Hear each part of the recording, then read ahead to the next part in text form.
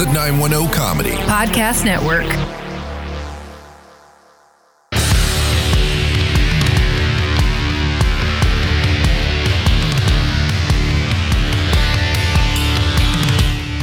On this week's episode of Hometown Crowd, we reminisce about one of the most entertaining summers in baseball with ESPN's 30 for 30 Long Gone Summer. Major League Baseball finally reaches a deal to return, NBA players opt out of returning, and a NASCAR driver is the subject of a federal hate crime investigation. Get on your feet, you're cheering with the Hometown Crowd.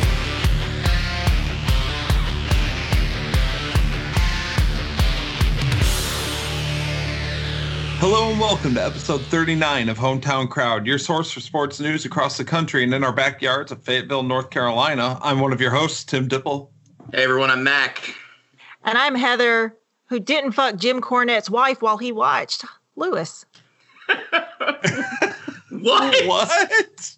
Oh, there's a big thing going on right now about wrestlers who, like, I guess, you know, to try to get further ahead in their careers, where they had to fuck Jim Cornette's wife while he watched. Oh. And there's apparently, I guess, like, Big Show is on that list. Like, yeah, there's lots of things going on in the wrestling world right now. Wow. So that is disturbing. Yeah. One, because Jim Cornette's like gross and grody looking, and I can't imagine what his wife looks like. Oh, his wife is a complete lagoon creature. So yeah. And then that's what I figured. And then you have Big Show railing allegedly said lagoon creature. I think there's I don't know if there's video or not, but like he's a total like cuck. It's this whole type of situation. It's been a fun week. No, yeah. Over in that world. Okay. So. Well, be sure to follow us on all social media at Hometown Crowd on Facebook, Twitter, and Instagram.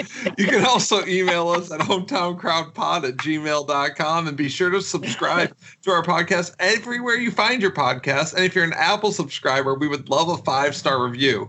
If you leave us a review, we will read it on the next episode, and we do, in fact, have a new review this week.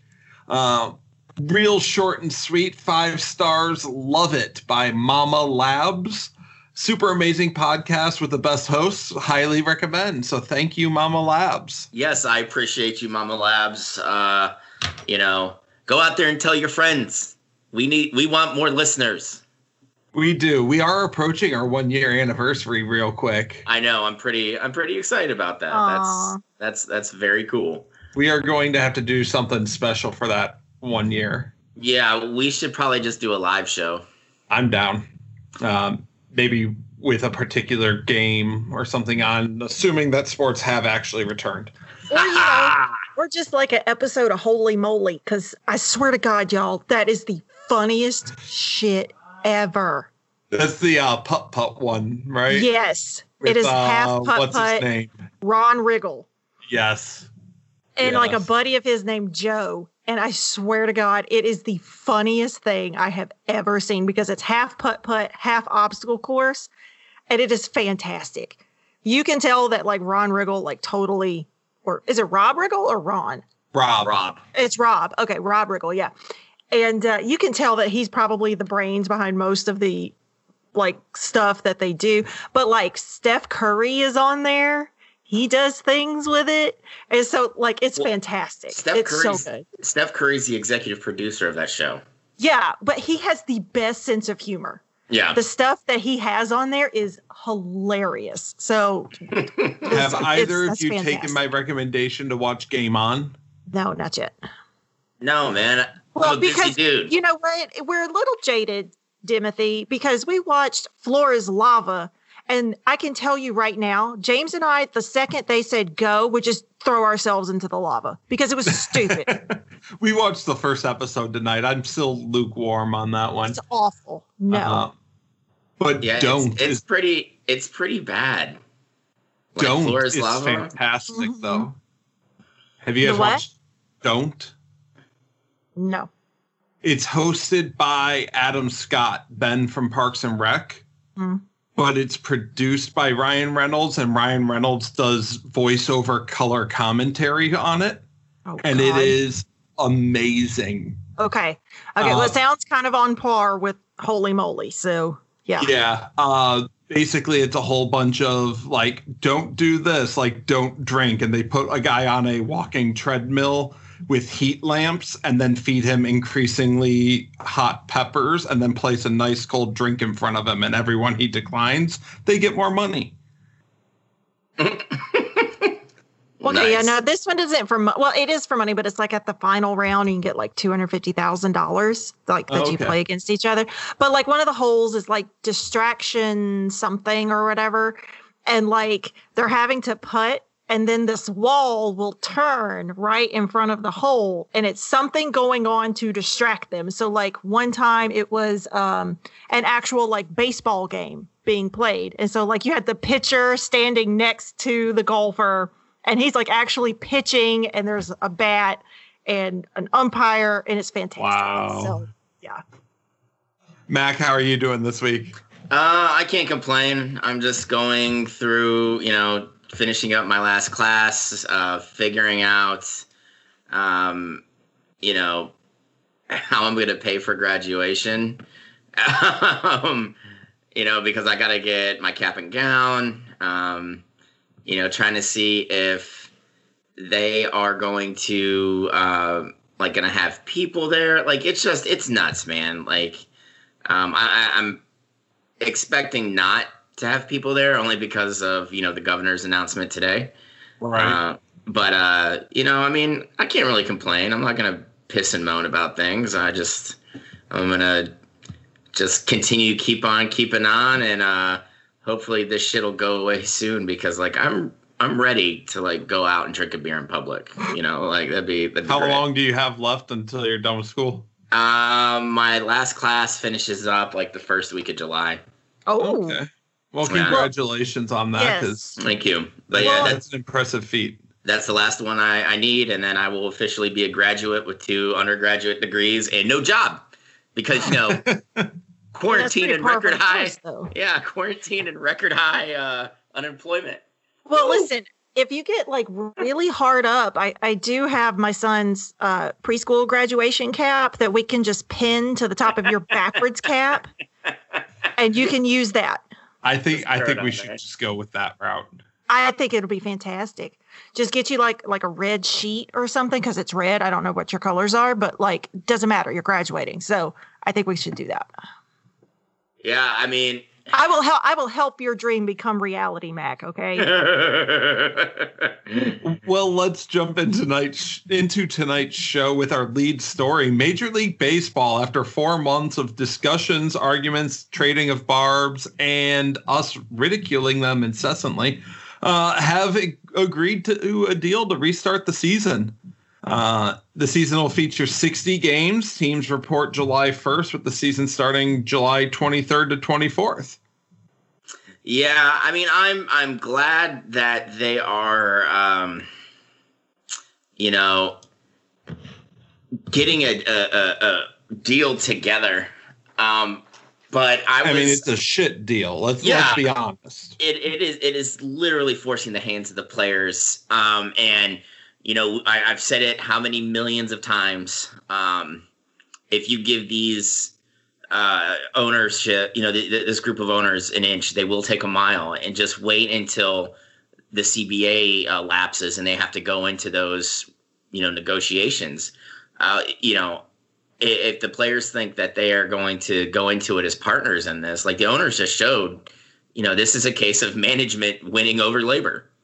That's exactly what this is. I do feel like the players kind of shot themselves in the foot with the whole "tell us when and where." It's a great hashtag. It's a great bit, but then the owners called their bluff.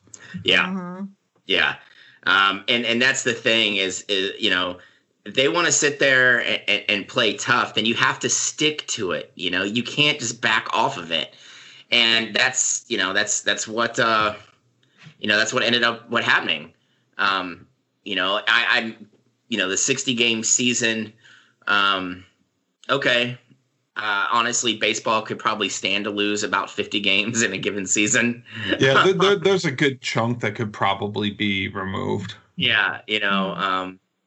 But I mean, again, this is a sport that, along with NASCAR, has lagged behind, football and basketball for 2 decades now. They are just not catching up well to kind of like the changing demographics of fans. So, I mean, they want to get a product out, and that's cool. Again, I love the universal DH. Yeah. I love that. They are also adopting basically minor leagues extra innings rule. Yeah, I mean, I think it's good to have a runner start on second. Let's get this game wrapped up rather than keeping it, kind of. I mean, that's always the knock against baseball. The games are so fucking long. For me, I don't care because I sit there and drink beers. More game, more beer. Yeah, so I don't mind. But again, for younger fans, that is a big deal. That's a concern. Is having a 4.5, 5 hour game. How do you keep their attention that long? So I mean, I'm excited as a sports fan to have baseball now. Yeah. As like a labor supporter of labor, this whole thing just grosses me out. Yeah. So a couple other details. The games, unlike the NBA, the games will be played in the home stadiums. They will be against the team's division, with some interleague games filling in against the corresponding division. So the AL Central will play the NL Central, East versus East, West versus West. Pitchers may use a wet rag in lieu of licking the fingers to keep the fingers moist so they can get a better grip. That's just a sanitary coronavirus thing. There will be no expanded postseason. There was talk about moving the postseason from 10 to 16 games. The 3-batter rule will remain in place for pitchers. So that was a new rule that was supposed to start, I think, this season. Yeah. Where pitchers can't be like put in to face 1 batter and then pulled. You have to face 3 batters now. And it is unclear if fans will be allowed to attend in limited capacity or not. Yeah, I mean, it's I just don't think, for the next, even football, if we get sports, it's going to be us watching it at home. Like there's no way they can like morally allow fans into stadiums at this point. Yeah. It would just be, it would be criminal to even think about that. And like, I don't think there should be any league out there talking about how, well, we have to look and see how we're going to get fans in the stadiums. No, absolutely not. There's just no live game. You're not watching a game at the stadium. You'll watch it at home. Like the rest of us do, because we can't afford tickets anymore. Yeah. So. Yeah, but you know what? I'll watch these games. Oh, dude, I plan on it. I'll have baseball on while we're recording. I will have baseball on all the time. I was going to say, it's going to scratch the itch. So, yeah. So bad. And then a week later, we may or may not get NBA. We're supposed to.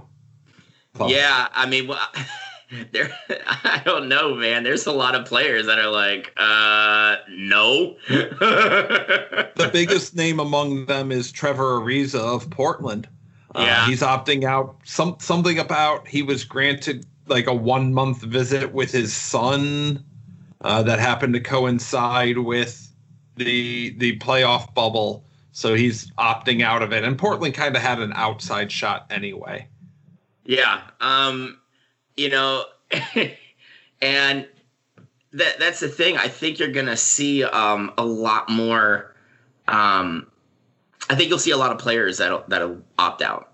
Maybe not the biggest ones, but we've seen, there is a contingent of people that are not happy with the NBA startup plan, and whether it's for, you have people, like Kyrie that are saying this is going to take away from the optics on the actual social movement that we're getting the ball rolling to try and work and change things.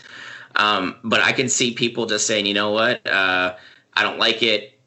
This gives us the opportunity to sit it out. And, there will be some kind of like financial repercussion against Ariza, I'm sure of it.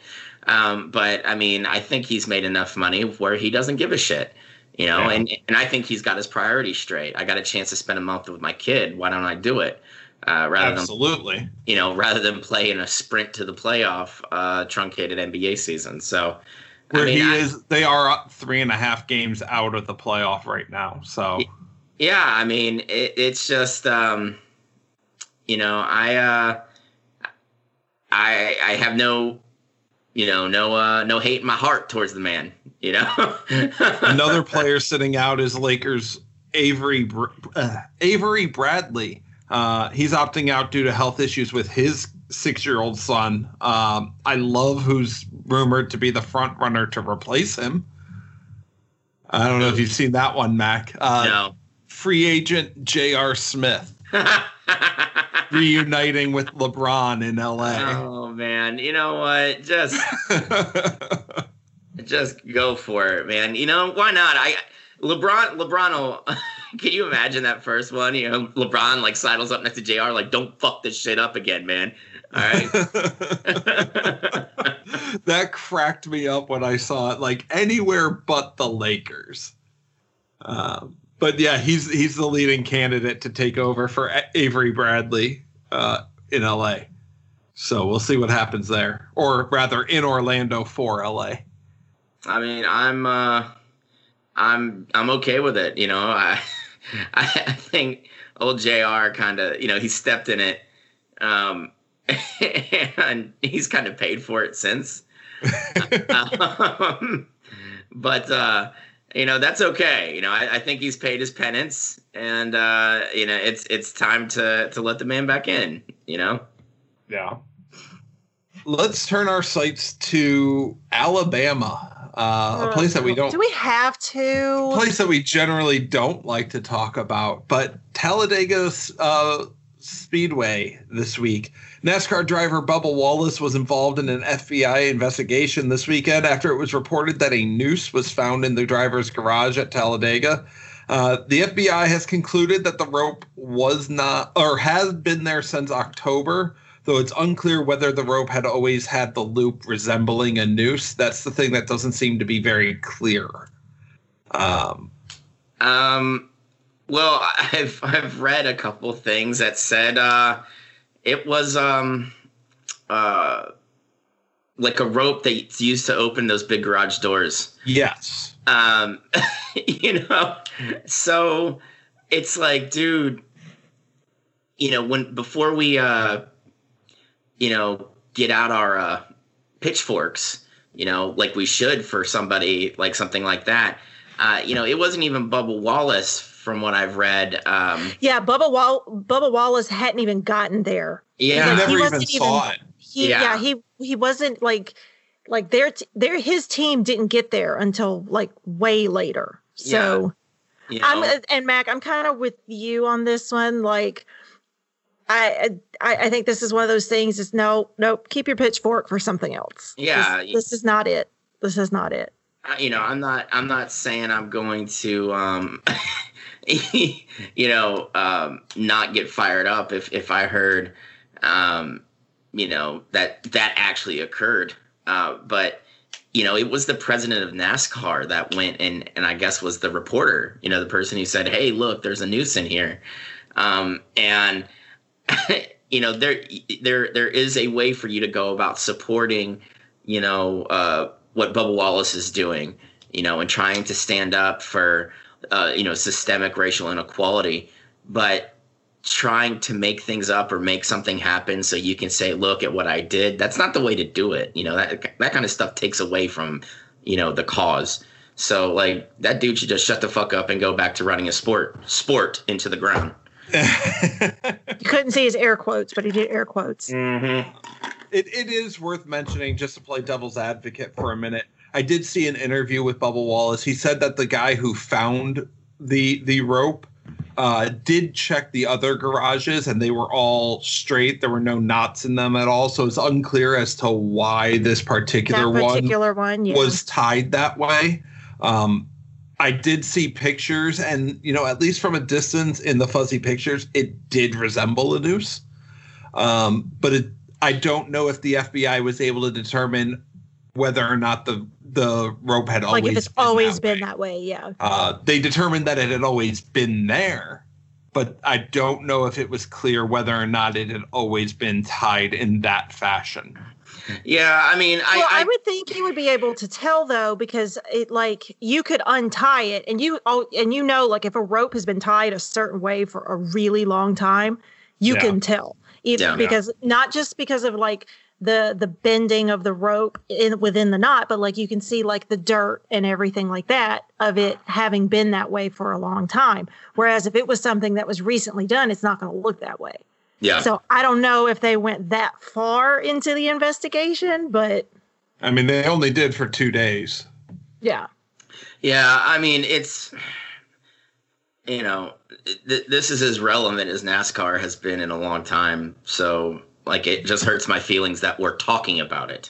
Yeah. Well, we're severely starved for sports. Yeah, I understand that, but this is still disappointing. Like, NASCAR sucks, man.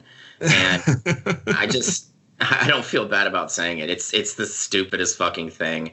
Like, at least with open wheel racing, you're turning in multiple directions. So I get it, But they do that for like 3 races a year in NASCAR. I don't give a shit. And what do a lot of those teams do? They go out and hire people who race road courses for a living as fucking smoker, fill-ins, because there are other people who do not know how to turn right. So. Well, and one thing too, like whenever I first like read about it, because it is NASCAR, I immediately put it in that bucket of shit I'm not surprised about. Yeah. Like that's like if it were anything else, I would be like, what the fuck? But since it was NASCAR, I was like that. I wouldn't be surprised. Yeah. At all. Before we move on, move on, I do want to give a shout out to the show of support that happened on Monday night after that item was found. With the racers all getting out there and pushing Bubba's car onto the track and kind of standing behind him. I thought that was a really cool show of support. Yeah, I mean, I'm sorry, I find it odd in a sport that's literally steeped in segregation and and just ignorance, But I mean, fuck, hopefully the racers will start getting involved and stay involved and, try and push for that change that we, that we need. Yeah. Heather, you had a story for this week. Yes. One that kind of got me a little riled up is, the U.S. women's national soccer team, their appeal was immediately dismissed by Judge Gary Klausner of the U.S. District Court for the Central District of California. Basically, that's their appeal for what? Equal pay. Equal pay. Thank you. Yeah, because this has been going on for 2 years now that it's been in the court system. And he initially ruled against them and then said that their appeal must wait until after their remaining claims, including unfair medical services, travel, and training, proceed to trial, which is set for September 15th. Yeah. So he's immediately shut down their appeal. Yeah, which is bullshit. Because the U.S. Soccer, which runs both the men's and women's national team, they have a pay to play structure. But what kills me is the men are. I don't want to say more active, but there are more tournaments for men right now. Okay, there are more tournaments for men. And what did the United States men's team do? They go there and they fucking lose because they suck. Okay, like they're not good. They're not bad. They're not good. They're just an average team. And honestly, that's all the U.S. national team's ever going to be.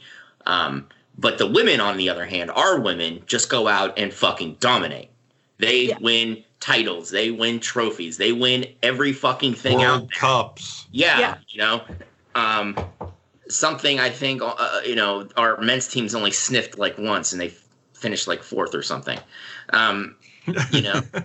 Yeah, and so Because what he did is on May 1st, he ruled that the women could not prove discrimination over pay and granted in part the USFSSF's motion for a partial summary judgment. He said the union for the women's national team rejected an offer to be paid under the same pay-for-play structure as the men's national team's collective bargaining agreement, and that the women had accepted guaranteed salaries and greater benefits along with a different bonus structure. Yeah. So basically what he's saying is like, no, they agreed to be paid less and get more benefits out of it. But yeah, and then it said that he also refused to let go to trial allegations the women were discriminated against because they played more games on artificial turf. Which I'm going to tell you right now, nobody should be playing games on artificial turf at this point. It's awful for you. Yeah, it's straight trash. I mean, fuck. All throughout Northeast Ohio, there are high school fields with artificial turf because schools can't pay a groundskeeper. And getting hit on that is like getting driven into concrete. I don't know who thought it was a great fucking plan to make a playing surface that has concrete and wood directly underneath it. Like, who thought that would end up horrible, you know? But I mean, like, you know, it's bullshit. Like, for me, this is fucking America, right? That is what you know, we reward winners in America. At least that's what they're always fucking telling me. You know, so why aren't the women getting paid more? They are literally, they are the top team in the fucking world. Our men's team, can't do shit. Can't do nothing. They couldn't hit water if they fell out of a fucking boat. Yeah. You know, so, I mean, I don't understand why this is an issue. Why this has to go, because this is going on 2 years, and it's going to have to go on probably for at least another 2. Yeah. At least. I mean, the women, why is this so fucking difficult? Yeah, the women's union they've got a fight on their hands, and I'm always going to support union against management. Well, you know? And they said, you know, they were like, you know, this ruling, you know, doesn't mean that, you know, we're not going to fight this. They were like, you know, tonight's ruling simply means that an appeal may take longer to file, and as a reminder that we must not give up our efforts both on and off the field. So like, they're like, okay, we're going to dig in our heels or dig in our cleats and let's do this. Yep. And good for them. Yep. Mac, you got any stories this week? No. Other than, you know, I'm pretty excited that there's going to be some movie theaters opening back up and I'll finally get to go see Black Widow. Yeah. When it finally comes out. Yeah. I mean, that's all I've looked forward to all summer, and it's getting closer. That's one of those small tangible wins that are going to keep my mental health intact. Before we move to the back half, a special shout out today is, I believe, the 25th anniversary of what was then known as the Extreme Games, but has now become the X Games. And this is the year that skateboarding would have been included in the Tokyo Olympics, which were moved to next year. Yeah, and baseball's also making a return to the Olympics, so yay, go America. Right. Well, let's turn our discussion to this week's 30 for 30, Long Gone Summer, the story of the 1998 home run race between Mark McGwire and Sammy Sosa. Both were chasing the long-held 61 home run record held by Roger Maris, set in, I believe it was 1961. 1961, yeah. This was one of those years. For me, this was the year that I started paying attention to baseball outside of my Indians. Yeah, I mean, I would say the same thing for me, too. My girlfriend in high school was really into baseball. So she and I just, like, we'd watch Indians games together. But, like, we paid attention to this. Yeah. You know, this was a talking point at lunch, you know. You know, when you got your square piece of pizza and your carton of chocolate milk. Or you know, fiestadas. Yeah, you know, you know, it was compelling television. You know, there was that drama involved, and then, you know, ESPN just gave it so much play. You know, like they were cutting into other games just to have Sammy go up and pop out. Like they were just cutting away to go to those games. So I mean, it was something else. It was an event. I mean, before we dive into the meat of this, I just want to point out that the opening of this really felt like a Friday Night Lights episode. Just the way the music and the clips were put together, it really felt like I was waiting for Clear Eyes, Full Hearts Can't Lose to come on. Hey, guess what? I've never seen an episode of that shit show. So me too. My mom that show was good. My mom loved that loved show. it. I just hadn't had the chance to get into it yet. So. I read the book and then watched the really bad movie adaptation, and I refused to watch a TV show about it. So. Oh, I enjoyed the show, but that's off topic. Yeah. What were your initial thoughts on this, Heather? I know you're not a big baseball fan. Yeah, not as much as I was growing up. Because both of my little brothers played baseball, played Little League. I had mostly dude friends growing up. And, they all played. Friends. Yeah, dude friends. They all played baseball. I was always the kid at, my brother's practices. If somebody didn't come to practice that day, they would just give me a glove and go stick me out, wherever they needed me to be. Yeah, just out in right field. Like if they just needed somebody there, I was the person. Oh, okay. But I remember growing up and as I was watching this, I was telling James, it's like, this really reminds me of watching baseball with my grandfather, because he was big into, we always watched the Braves. Always. We always watched the Braves and we always watched, listen, it was North Louisiana. We didn't have much else. Okay. And then we watched, and then we always watched the Cubs. Okay. For some reason, those were just his two teams. And that's what we always watched. And, but watching it because of the time period and everything like that, it just brought back a lot of those memories. And kind of, cause I kind of watched it a little bit too, because Ken Griffey was in on it initially. I forgot how long he was actually in that race. I forgot that it was a 3-way race until like August when Griffey went, nope, I'm done. I'm done. It was about till mid-August, because he was supposed to be the guy that won it. And that's, we as the baseball fan I am, McGwire was notorious for not being able to play a full season. So they were like, well, he's made it this far. It's only a matter of time before he hurts himself. So there's no way McGuire's to finish this. Yeah. And so watching it, like I said, I mean, I was really, and I guess maybe that kind of helped because I guess I'm not as into baseball as you guys are. So I guess that kind of helped me a little bit because I kind of went into it not feeling really one way or the other, you know? But after watching it and then having done, some more of the research and just seeing like kind of what other people have been saying about it, I can see where people are a little disappointed in it because I do feel like they gloss over a lot of things. And I do feel like it was mostly a highlight reel of the race and everything like that. Don't get me wrong. The home runs were spectacular when they showed them. Like they were fantastic, but I do kind of feel like it was a little sugar coated of a story.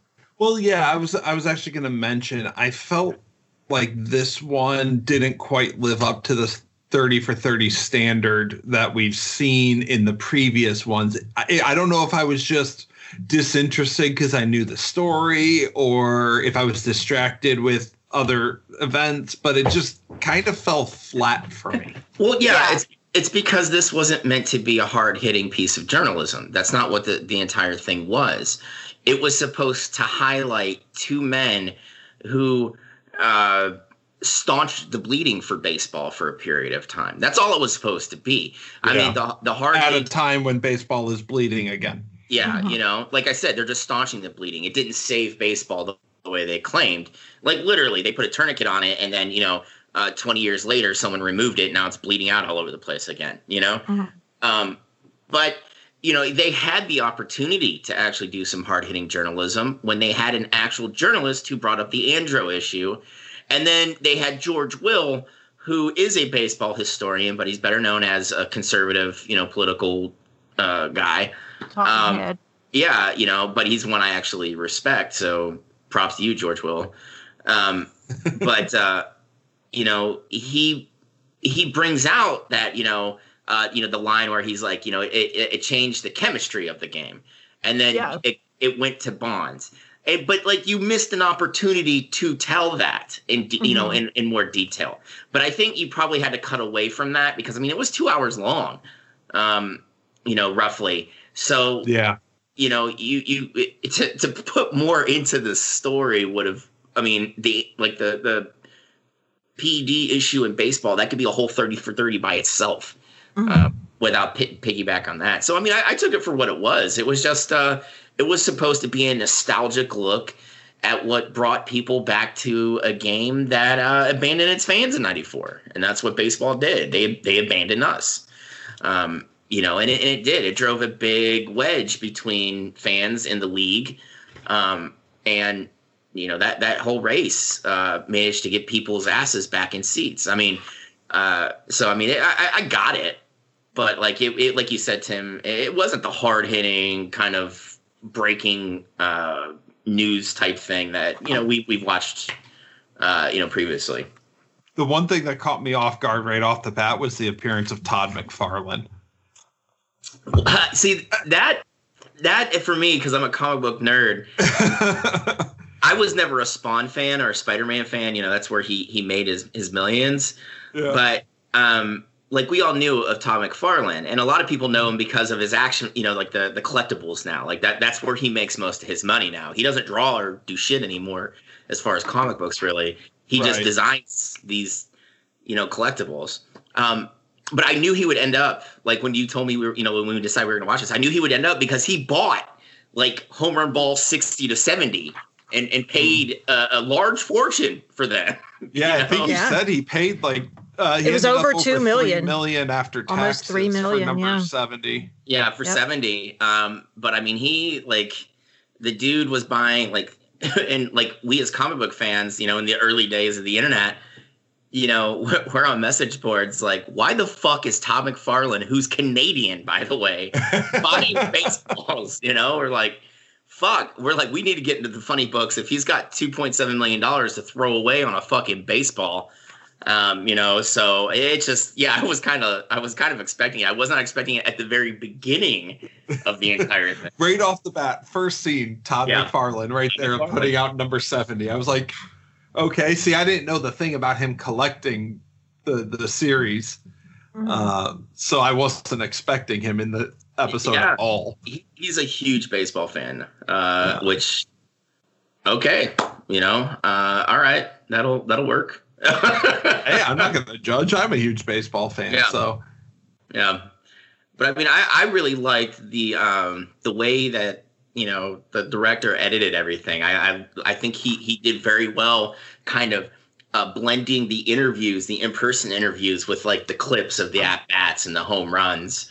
Yeah. And just McGwire still looks like he could jack 40 in a season, no problem. Yeah, it's like I told you in our group message, it's because he's still juicing. I'm really surprised. I will say one of my favorite quotes that came out of that whole thing was I don't remember who it was that said it, but he said Sammy could interview a sandwich or have the sandwich interview him. He just loved the attention. Yeah. Sammy was my guy in the race. Yeah. For some reason that just cracked me up because seeing him like interview, I was like, oh yeah, like this dude just eats it up. He wants to be on camera. Yeah. Now let me rephrase. Sammy was my guy of the two. Obviously, I am a much bigger Ken Griffey Jr. fan, but again, forgetting that he was part of that race for so long, of the McGwire Sosa race, Sammy was my guy. I just loved the dude. Yeah, my aunts and stuff lived in California. I had just left California right before the earthquake series. But I was more familiar with like Canseco and Carney Lansford and McGwire and the Dave Stewart, that powerhouse A's team in the late 80s. So like I was leaning more towards McGwire, and it's crazy to see I can't imagine how hard it is to hit 30 home runs in 162 games, you know? Right. Because that's little over 1 every 5 games? Yeah. And these dudes are jacking 65 plus, you know? So it's like, Jesus. You know, and I you know, baseball, when you compare it to like football or basketball or soccer, you know, there's not a lot of moving pieces to baseball until the ball's in play. And for most players, that's only 25% of the time, you know, like a decent hitter is batting 250. You know, but the amazing amount of coordination it takes to swing a stick at a small spinning ball, you know, it's traveling 85 miles an hour or more, you know, you know, it's crazy to me. Like the hand-eye coordination on these baseball players is fucking nuts. And to do it with such power, that you're sending that small spherical pill, you know, 400, you know, plus feet. Like it's just, I appreciate them even more. Although, you know, a lot of it was chemically assisted. Yeah. You know? But, you know, I mean, it's still pretty cool, you know? So I haven't paid attention to the record right now. What is Bonds still considered the record holder, or was that vacated basically because of? No, because there was never proof Bonds ever juiced. Oh, okay. There was no, he leans into the cream and the clear. That was officially taken from his trial transcript. He was never found guilty of juicing or anything. You know, so he's still the official record holder with 73. Yeah. It's super funny though that McGwire didn't even get out of the first round of the home run derby that year. Yeah. but they said that like he was exhausted though. Yeah. By the end of it, like yeah, but the home run derby's in the middle of the season. Yeah, but I mean, can you imagine having to deal with all the shit that goes along with, you know, that chase? Can you imagine being in that position? The dude didn't like cameras in his face. And he looked really awkward. And they alluded. Hated it. You could tell he hated it. That was one of the things that I really that I found interesting was the woman who was talking about how, you know, like at one of his press conferences where he was really like, you know, like, what are we doing here? Like, I've been asked the same question every week for the last like however many weeks. Like, what are we even doing here? And it's like, you know, they were like, she was saying, you know, like he wasn't trying to be an asshole. Like he was just like, I don't know what other answers you need me to give you because I'm just repeating myself over and over and over and over here. Yeah. You know, and I can't, it just, you know, I thought it was really good that they talked about Roger Maris in that summer of 61. Yeah. I mean, that chase almost broke him. He had people calling and threatening to kill his wife and kids. And he was losing his hair in clumps over it. Yeah. You know, all because he was challenging the Bambino's record. And some still don't consider him to have beaten the record because that was the first year that they extended the season 8 games or something like that. Yeah, and they had to because they brought in the Mets and the original Texas franchise or some shit. Like when they expanded in 61. You know, and it's like ridiculous. It's like, dude, you don't hear this shit with rushing, you know, the rushing yardage about Emmitt Smith, you know, and they extended the season from 14 to 16 games in the 70s, I believe, you know. But in baseball, it's just you have this group of purists that just almost make it hard to be a fan. It's like that's very true. You look at him and you're like, shut the fuck up. You know, like, we're sorry, Walter Johnson isn't going to come out and pitch 800 innings a year anymore or whatever the fuck, you know, like just chill out and enjoy it and shut the fuck up. You know, you know, these are people that are like, you know, Pete Rose, you know, he should never be in the Hall of Fame. And while I agree with that one, I can see arguments as to why he should. Well, let's ask that question right now. We're talking about two people who put on a show, who broke a long-standing record, but they were busted for using performance-enhancing drugs in an era where it wasn't illegal. Never busted, though. You can't be busted if it's not illegal. Should they be in the Hall of Fame? Fuck no. Oh. No. Really? Care to elaborate? No, I hate performance enhancing drugs. It puts you, multiple levels better than your competitors who aren't using it. Okay, and while it wasn't illegal, this is one of those weird things, with how we think. It still speaks to their moral character. You're willing to cheat. And I mean, let's face it, Sosa can sit there and try and, he did it in the documentary where he talked circles around like, hey, everybody was doing it. He never specifically mentioned himself saying he did them. But he used court bats. He got busted. He got busted for that. Yeah. And then look at his performance, in 02, 03, in that early part of 04. It wasn't good. When they put in the stricter drug testing PED testing protocols, like we saw that Sammy was assisted quite a bit by pills and needles. You know what though? I would be willing to put McGuire in there. Not Sosa. I wouldn't do Sosa, but I'd be willing to put McGuire because his rookie season was amazing, right? Because he still doesn't he have the home runs in a rookie season still? It was broken in 2019. Okay. Well, it was just recently so it stood for a good 30 years. Years, yeah. For me, I would be a little more willing to have him be there than Sosa. But I do want to make you guys aware of an association that I didn't immediately make, but thanks to the interwebs, other people did. Okay. And a lot of people kind of had that like almost like a serendipitous type feeling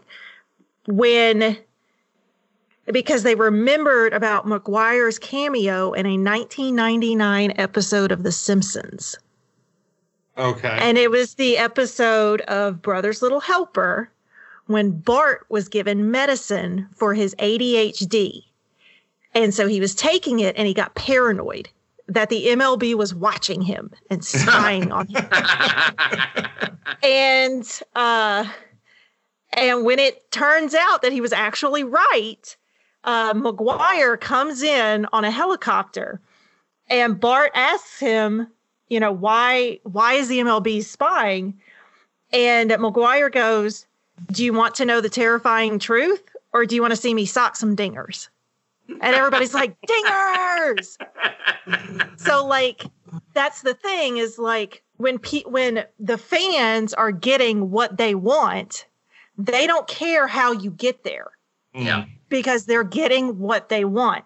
And I actually wrote down a quote from the ending part of the movie where somebody was saying that it was a complete institutional failure on the owners, the union, the players, and to some extent the media. Yeah. And they're absolutely right. But he's not saying, that these players aren't at fault for doing it, that they shouldn't have some of the blame, but you don't need to give them all of the blame. That's not fair to do that. Yeah. And I do agree with him because the league, the Commissioner Selig wanted that. Like he needed that, mm-hmm. He was the acting commissioner forever before he finally sold. Like he owned a team and was commissioner of baseball. We knew that the strike was going to happen. He was there on behalf of the owners and didn't give a shit about the players or the fans. And when in 95, Cleveland fans went back to the stadium because there were no Browns anymore. Right. Cleveland fans leaned into the Indians. And we were rewarded with quality teams. Yeah. But look at Florida. When they mentioned it, like they sold out, whatever it's called, Landshark Stadium now. It was called Joe Robbie then, but they sold that stadium out whenever McGuire came to town, when he wasn't there though, nobody was fucking watching. Because they were saying that they would have 5,000-6,000 people there just to watch batting practice. Yeah. Yeah, people would get there 2 hours batting early. Practice during ESPN. Yeah, exactly. And James was telling me, because he remembered it, that he said they what was it? They were going to watch like King of the Hill or something, and McGwire, I think it was either 62 or it was 62. It was the 62 game.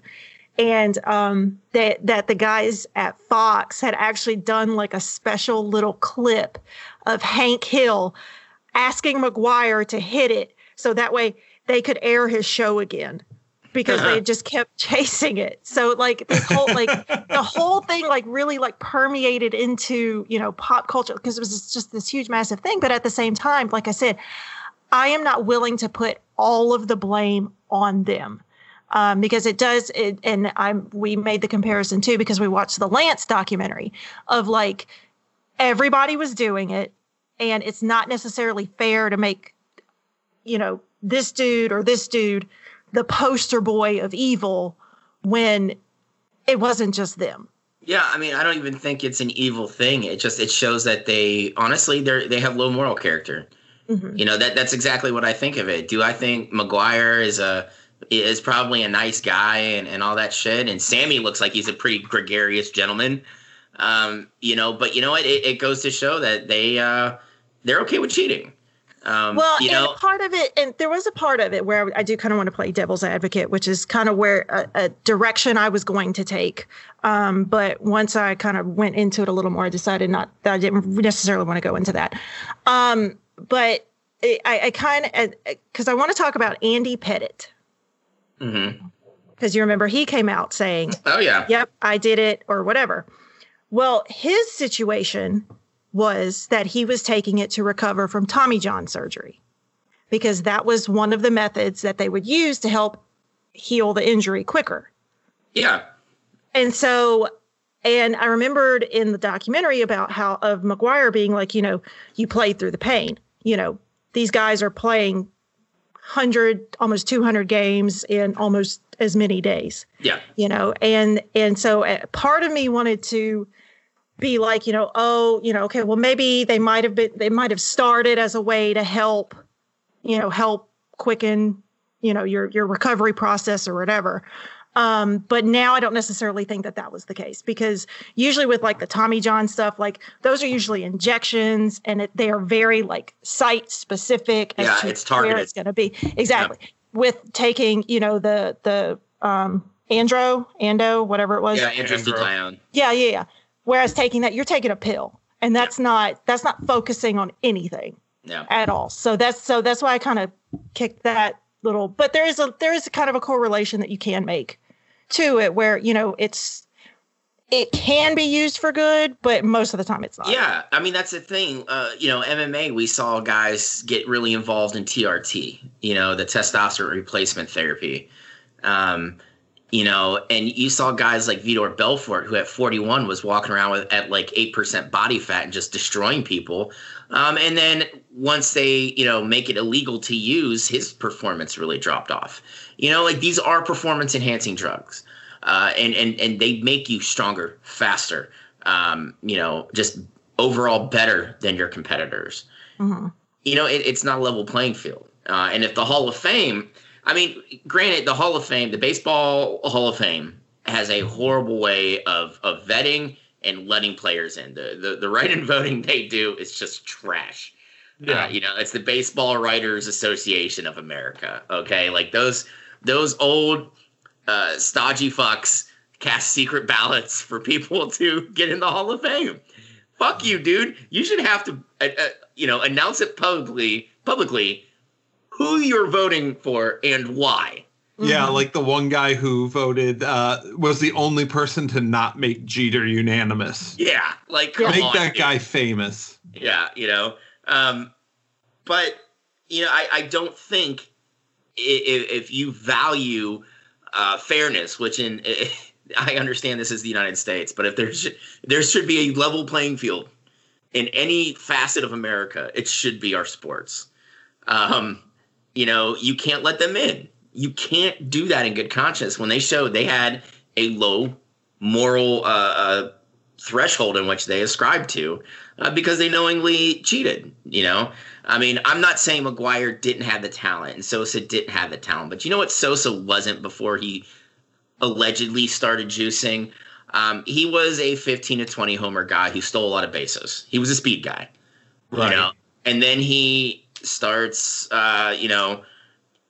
utilizing PEDs, and suddenly he's this giant who's jacking 66 home runs and, or 40 more homers multiple times over the span of, 8 or 10 years. So, I mean, it's just like you didn't have to do it. You were already a talented athlete in Major League Baseball. Something that a lot of us would kill just to be the 22nd guy on the end of the bench. So then my question then, because we saw in the documentary the intense amount of pressure that both of the players were under. And again, this is just me being kind of just devil's advocate.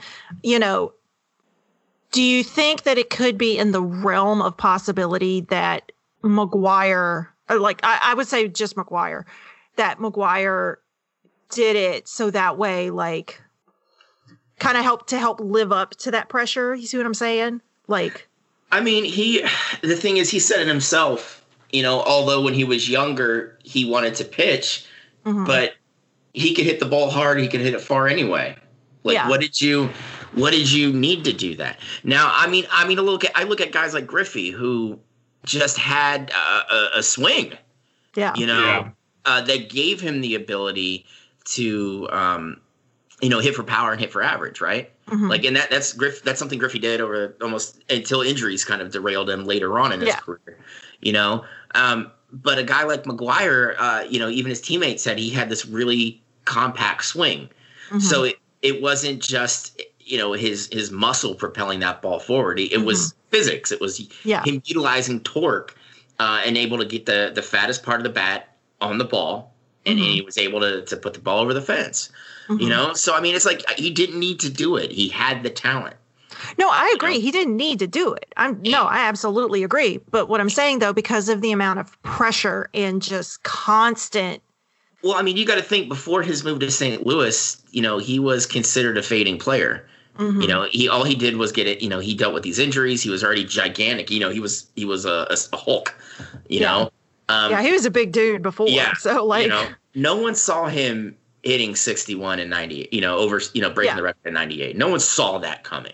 No. So to say that he was doing that to kind of ensure that he met that criteria, no, because you could bat 180 in St. Louis and people in St. Louis are still going to love you because you're a Cardinal. That's just, you're right. Listen, I said, I'm not saying it was the right decision to make. I'm just, it would take for a Cardinal fan to hate a Cardinal who had played for the Cardinals at any point in their career. Okay. So they could have moved on to the Cubs or another hated rival at any time. They're still going to get an attaboy when you come back. It would take that person, literally getting to St. Louis and bad mouthing the entire city and everybody in it for the Cardinals fans to finally be think, what, maybe we shouldn't like this guy. I don't think they'd openly boo him. But they would be maybe this guy's kind of a dick, people in St. Louis are just like that, especially when it comes to their Cardinals. I do find it funny, we call it the home run race, but Sosa only led this race twice, and neither one of them lasted lasted even a day. Yeah, including when he owned the record for all of 45 minutes. Yeah, I mean it was a really. It was fun. It was a really fun. It was so much fun. That season, I missed that season. Yeah, I mean, because honestly, we haven't had a lot of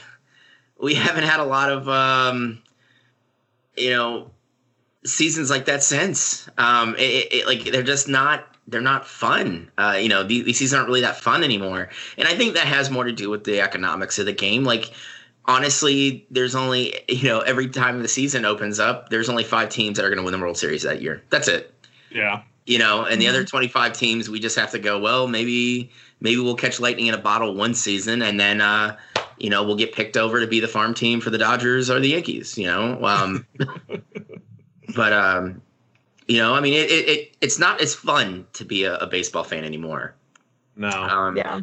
Especially when you are a fan of a small market team like Kansas City, Oakland, Cleveland, Pittsburgh, your team's never going to be in a position to have a sustained level of high level of play over a long period of time, because we just can't keep up with the Yankees and the Astros, and the Dodgers or the Red Sox. You can't spend money like that. So I mean, it's kind of a bummer when you know that your team's never really going to be in position to win. But like, I always supplement that with, like, say the Boston Red Sox fall off a fucking cliff. That makes me happy, Or, yes. Yes. And we could say that because we know Loki doesn't listen to the our show.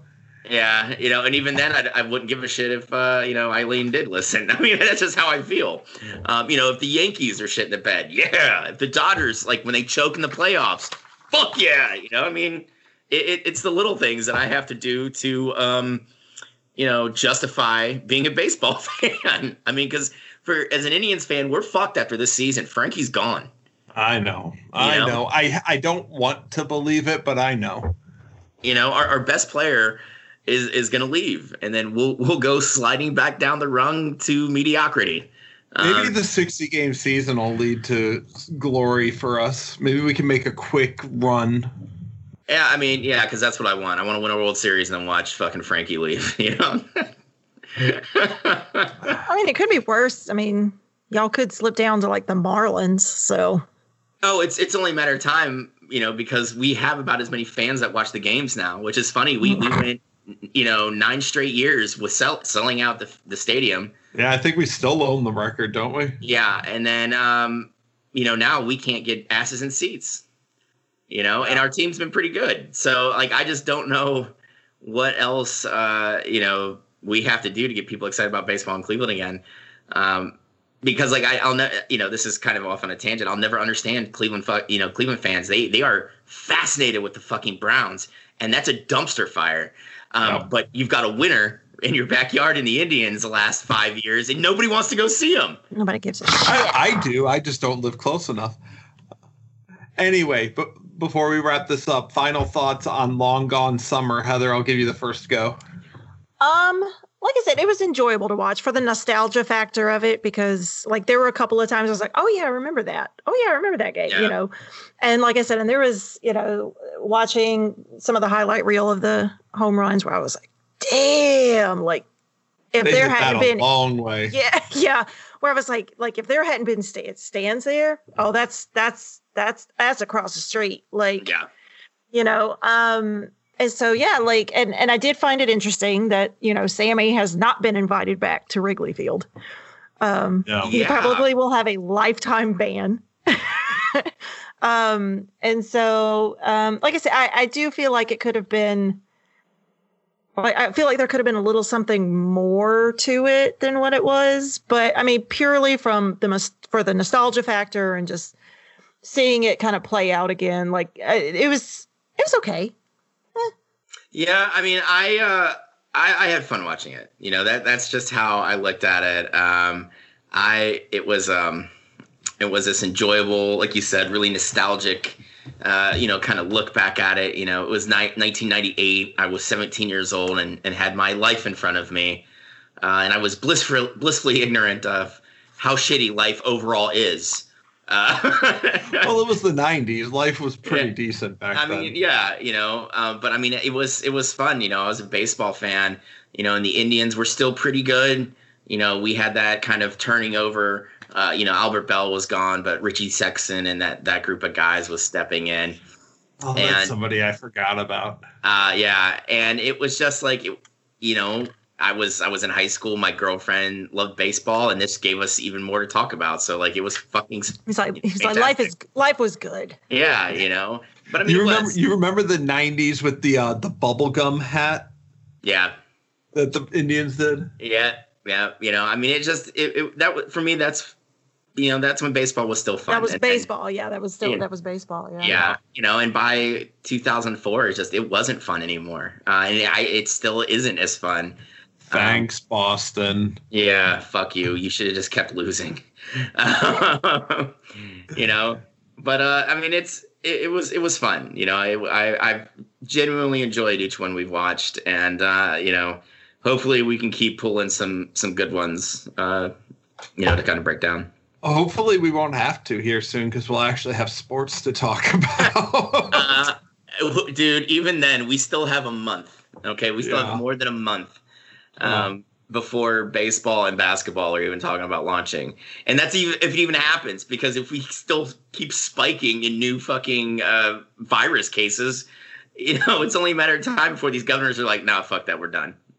I mean, granted, DeSantis in Florida is going to be like, wow, man, like, I don't know what all you other governors are freaking out about. It's not that big a deal here. And it's just like, dude, DeSantis, what the fuck? Yes, it is.